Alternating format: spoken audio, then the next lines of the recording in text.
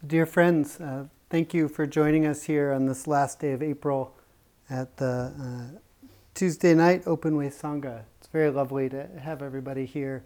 It's been lovely to see the sun come out today, this evening, and light up our zendo here. So today we'll be exploring another of these poetic Mahayana sutras, the Flower Garland Discourse, or the Avatamsaka Sutra. And I recommend you go, and if you weren't here when Steve offered his talk on the Lotus Sutra at the beginning of the month, that you go and listen to that, because he gave a wonderful description of these sutras as poetry, as parts that touch us in a different way. These Mahayana sutras all begin like the sutras that we might be accustomed to out of the chanting book, with the I heard these words of the Buddha one day. And then it proceeds to kind of blow the doors off reality. And they start talking about the multitudes and infinities of beings and worlds, and spends much of the sutra, much of the words, going into those details. And it has the effect of slowly changing the way that we think about the world and that we think about our reality.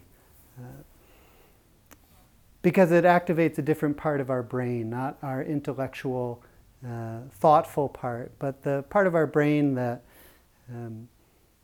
delights in imagery and in beauty and in poetry.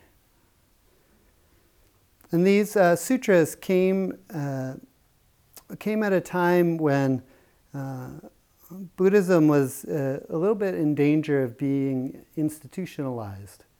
There was a sense of the monastic community as the access to the practice, as the go-between. So lay people, all of us, our role was simply to support them to get access to the practice. It sounds familiar in other Western traditions as well. And so there was a reformation, and that's what the Mahayana, which is what our practice comes from, in Zen, in the Plum Village tradition, comes out of this Mahayana. That was a bit of a reformation at the time, where lay people had access to the practice, and in fact could be quite accomplished practitioners. And the bodhisattvas were greatly emphasized at this time as well. They were brought forward as beings that were fully realized, but chose, instead of leaving the wheel of birth, rebirth, and death, to remain here with us. To remain here so that all beings could be free of suffering. It was a switch from being the way that Buddhism was at the time, a way of individualized freedom from suffering, and more of a sense of a collective awakening, an awakening out of suffering, and a realization that we can't be fully awakened and free of suffering if others are suffering in the world as well. So nobody nailed anything to any doors, but we do benefit from that tradition, and that's where our practice of engaged Buddhism comes from.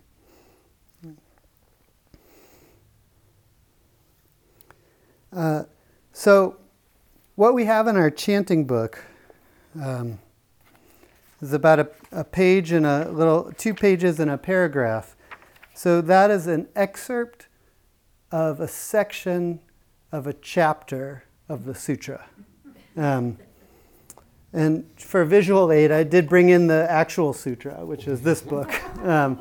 So I will not be talking about this part, although there are elements in there that I would be happy to, that I will share, that aren't in our chanting book.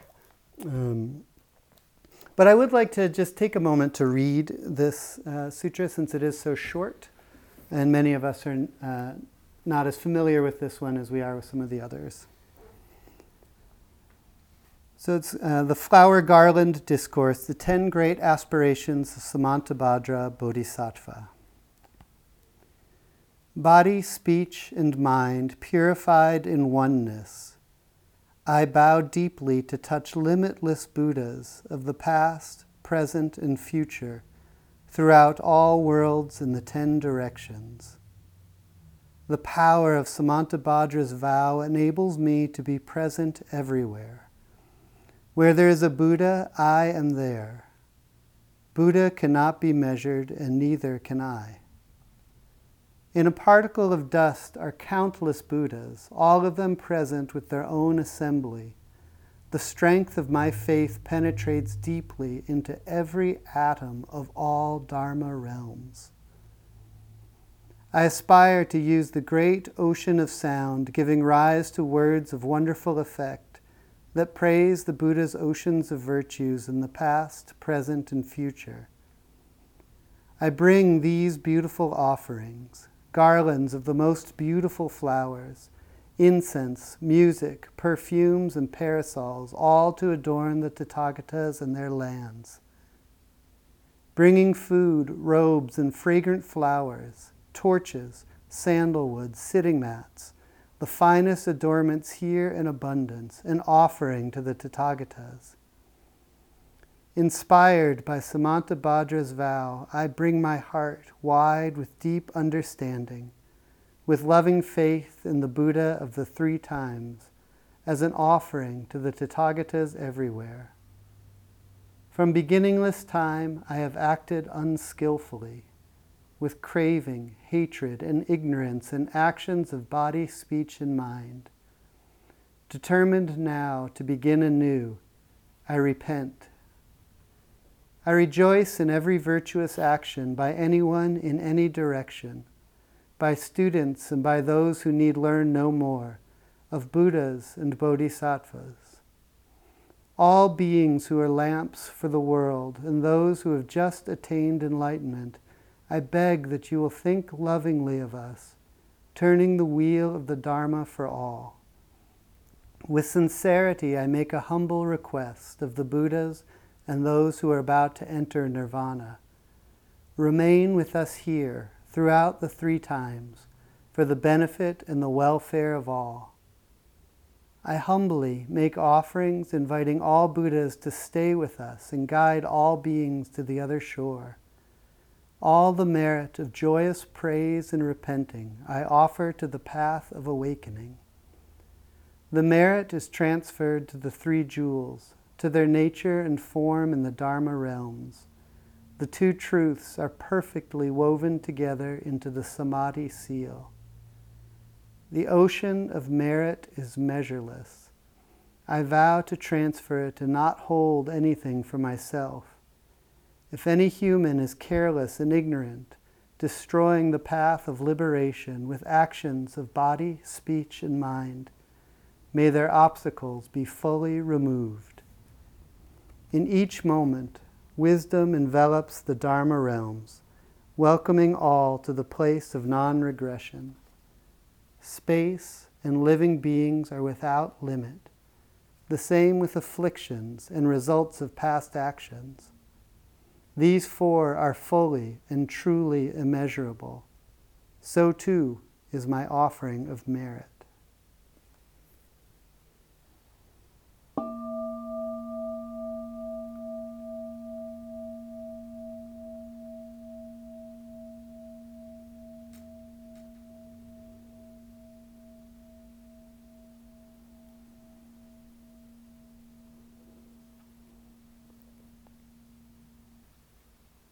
So when I spent a little time with that sutra, with that excerpt,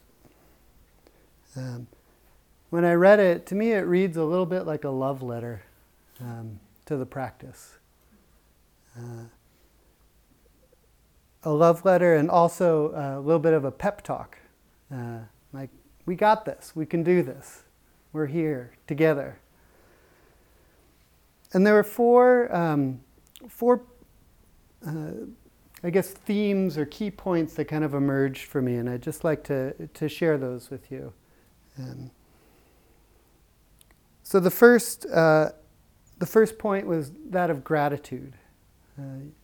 Well, the very first, the introduction, sets that tone of that kind of starting for reality to start to be a little bigger than we think it is, than just our own experience. And then what comes out of that is gratitude, this desire to make offerings to the Buddhas throughout space and time. That is, bringing these offerings of the heart. And so, whenever, and it's important that we take these sutras, and as Steve did last month, bring them down into reality. Because I know that I said it does kind of blow the doors off reality, but ultimately these are sutras are meant to help us end suffering, not just to be moved by the poetry, although that helps in suffering too. But when I notice a change in my habitual responses, when I am in a situation that I may have had a particular reaction, and that reaction is either muted or that reaction is perhaps absent, and a new response comes about. When I notice that, I have a practice of offering thanks to the practice. And with that, of course, offering that thanks to the practice goes to all of the people who have supported me in that practice. Our teachers, our Sangha, our families, in my case, my family, friends along the way. And so I invite all of that, all of those people into my consciousness so that I don't feel like it's, I did this. It's like, no, I did this with the help of everybody else. And that to me feels like an offering of the heart. I might not be bringing incense and perfumes and instruments and carpets and sitting mats, but I'm bringing that sense of the Sangha, that sense of gratitude to myself and to the world in that moment. And likewise, when we are able to offer our presence, our stable presence to others, that's an offering of the heart as well. That's a way of bringing those gifts. One of my jobs is to be on call at the St. Patrick's Hospital. And when I'm on call in the night, usually it's something has happened, something big has happened if I get called in. And recently I was called into a trauma in the emergency department. I come in from off the street. And I was so thankful for this practice and for all of the community. I really did bring a lot of you, all of you there with me, because I didn't know what I was walking into. I knew kind of the circumstances, but I don't know the families. I don't know what the responses are going to be. I don't know any of that. In fact, I just walked in and started talking to people. I didn't know who they were, but I did have the practice, and I was very aware at that time of how grateful I was to be able to offer that to these families who are in crisis, in trauma. Grateful for all of my teachers and the ancestors, aware of that in that moment as a way of bringing that offering of the heart. So sometimes I think like I come in, oh dear, thanks, good catch. Yeah.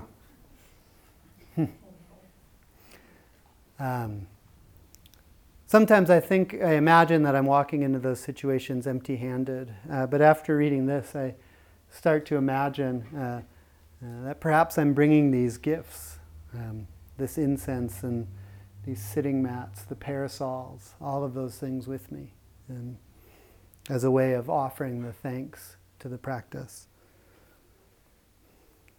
And the sutra sets us up a little after that, after offering that gratitude. It talks about how unskillfully we may have acted. It offers this second key point, that of beginning anew, that of starting over. They use the words beginning anew in there. And I was visiting with a hospice patient who was a born-again Christian, and he asked me, "Are you born again?" And so I was. That's a delicate time because I may be shown the door if I answer incorrectly, but I also have to answer honestly. So I said, "I'm not sure. What do you mean by that?" And some people, will just have a rote response, but he didn't. And I'm very grateful for that, because he thought about it for a minute and he said, "Well, have you ever sinned? Have you ever known that you were a sinner and that you always would be, and opened up your heart and let the Lord in to heal you?" That was his words. And I said, I wouldn't use those words, but I know that experience. I know that experience from our practice of beginning anew. I know what it feels like to know that I'm not going to be perfect. I know what it feels like to lose my temper. I know what it feels like to make an offhanded comment that I think perhaps is a joke that's very hurtful, that triggers something else. I know all those things. And I know the experience of opening up my heart to that moment and offering love and acceptance of beginning anew.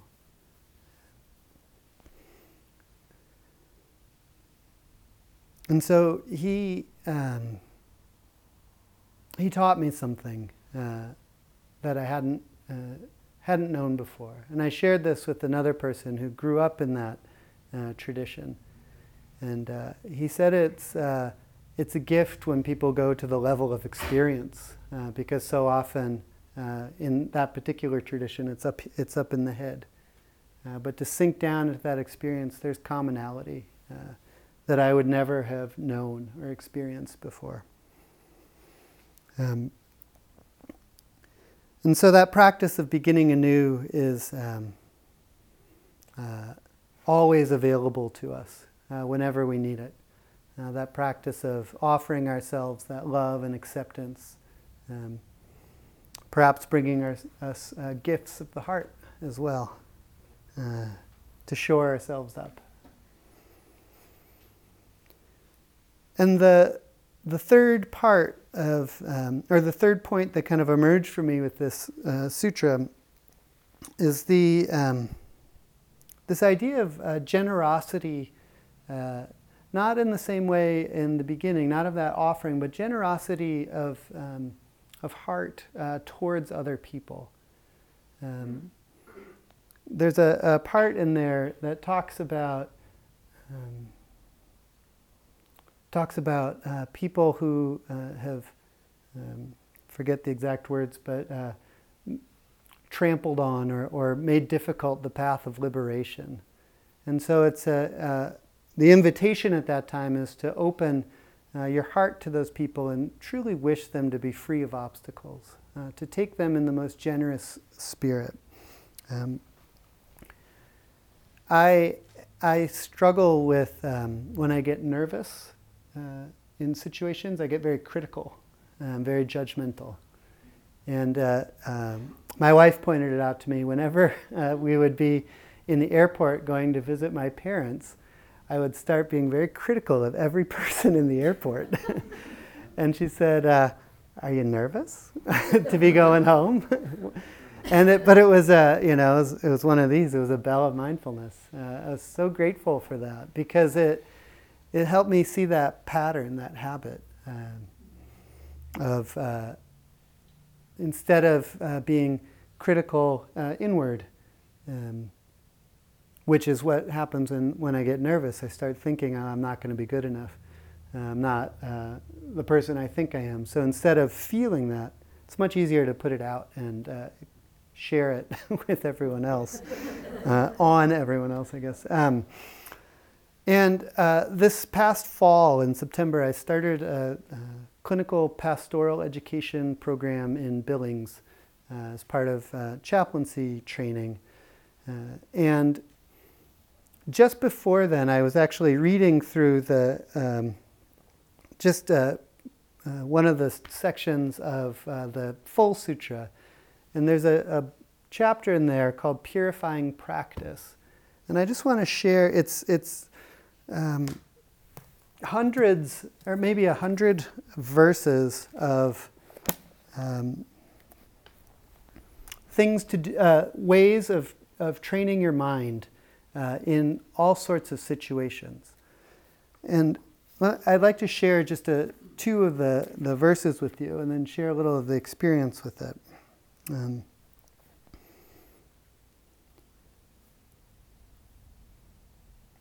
So this is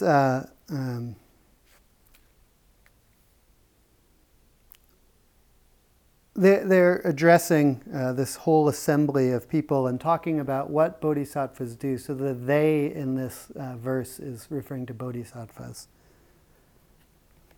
While with their spouses and children, they should wish that all beings, that is bodhisattvas or practitioners, should wish that all beings be impartial toward everyone and forever give up attachment.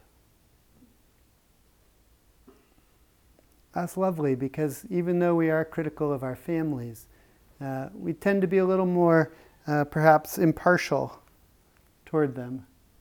And so it's an invitation that when we're in this situation, think of this. Think about being impartial and free of attachment and wish that for all beings. Another one, I like this one quite a bit. When attaining desires, so when you get something you want, bodhisattvas should wish that all beings pull out the arrow of lust or greed and realize ultimate peace. And they go on. There's many, many, many verses for all sorts of situations. And so when I read this, it really touched me as a way of inviting that practice into my life. So when I was sitting with this group of people, these students, we are all students, and there's only 5 of us, and I was very nervous because it's a new situation, it's new people that I don't know yet, and we're also invited to kind of be very vulnerable in that situation. And so when that happens, of course, the judgment and criticism come out as a shield for me. So I used these verses and I just made them up in the moment. So for example, when I see somebody who seems very overconfident, I wish that all beings could be secure and solid in their sense of self and in their practice. Or something like that. You can just make them up. And it was such a gift to have that. Because it transformed the way that I viewed the people around me. It transformed my experience in that moment, because it brought me back here, right, to this practice. So when those habits came up, it brought me back. And so I found that section such a gift to receive at that moment, and then to be able to practice with. And it's been very helpful for all sorts of situations. Whenever I notice that critical or judgmental mind coming up, I can make up one of these verses in that moment for what I see. Or when I'm just not feeling connected to that, to my practice, or when I'm not feeling connected to the moment, you can invite one of those verses forward to remind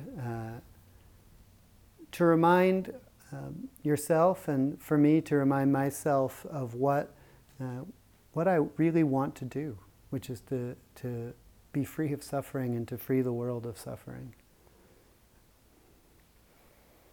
And that kind of leads into the fourth point that,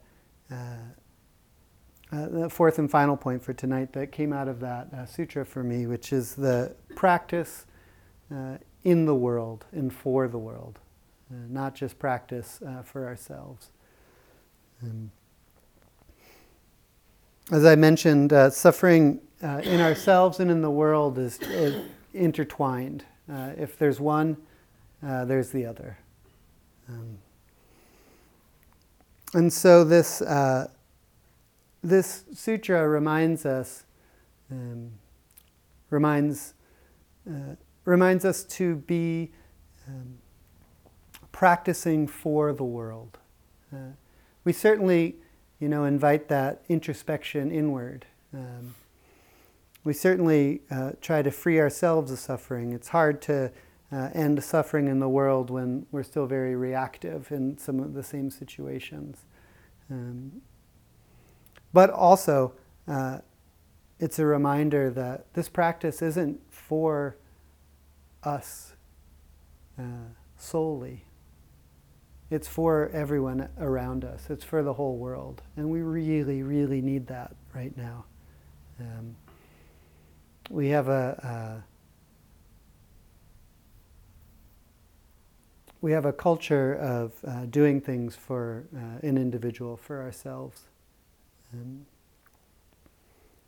And so breaking that habit, maybe we can use one of those verses when we notice that we're doing something just for ourselves.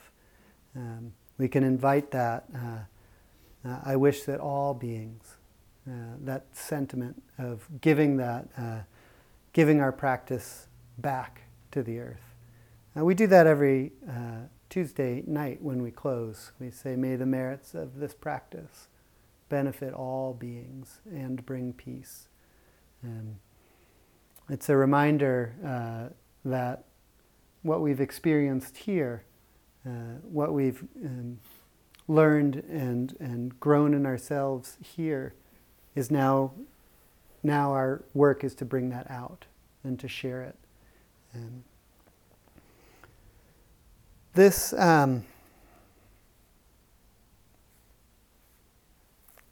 sutra, like I said, it does kind of have that feeling of a little bit of a pep talk. Let's go, let's do this. This is great. And I was sharing with my wife that this is probably the closest sutra I've seen to kind of an evangelical response to the practice. But that's all right. It's okay to celebrate this practice. I remember years ago when I was very new to this, and I was going back to visit my parents. Rowan shared with me a Ram Dass quote where one of his students went home to be with his parents and had the observation that, when I talk about Buddhism, everybody gets angry. But when I am the Buddha, everybody's really happy. And I think, so I guess our version of evangelical Buddhist practice wouldn't be so much talking about it, but just being it, just really sharing ourselves, offering our gifts of the heart, having that ability to start over in our practice, to recognize that we are human beings, and that's not just okay, that's wonderful. And so, and then when we have those feelings, we remember that everyone else around us is a human being too, and we can hold them a little more generously in our hearts as we go out and begin to practice in the world and share the fruits of our practice, and work towards easing suffering. I like to use the phrase easing suffering. Ending suffering sounds too monumental, but I think we can ease suffering. And in fact, in our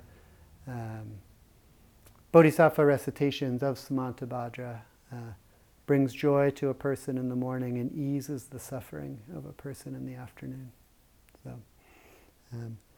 So this whole sutra is a love letter to Samantabhadra, and of bringing that practice out into the world through that really beautiful classical Indian poetic language.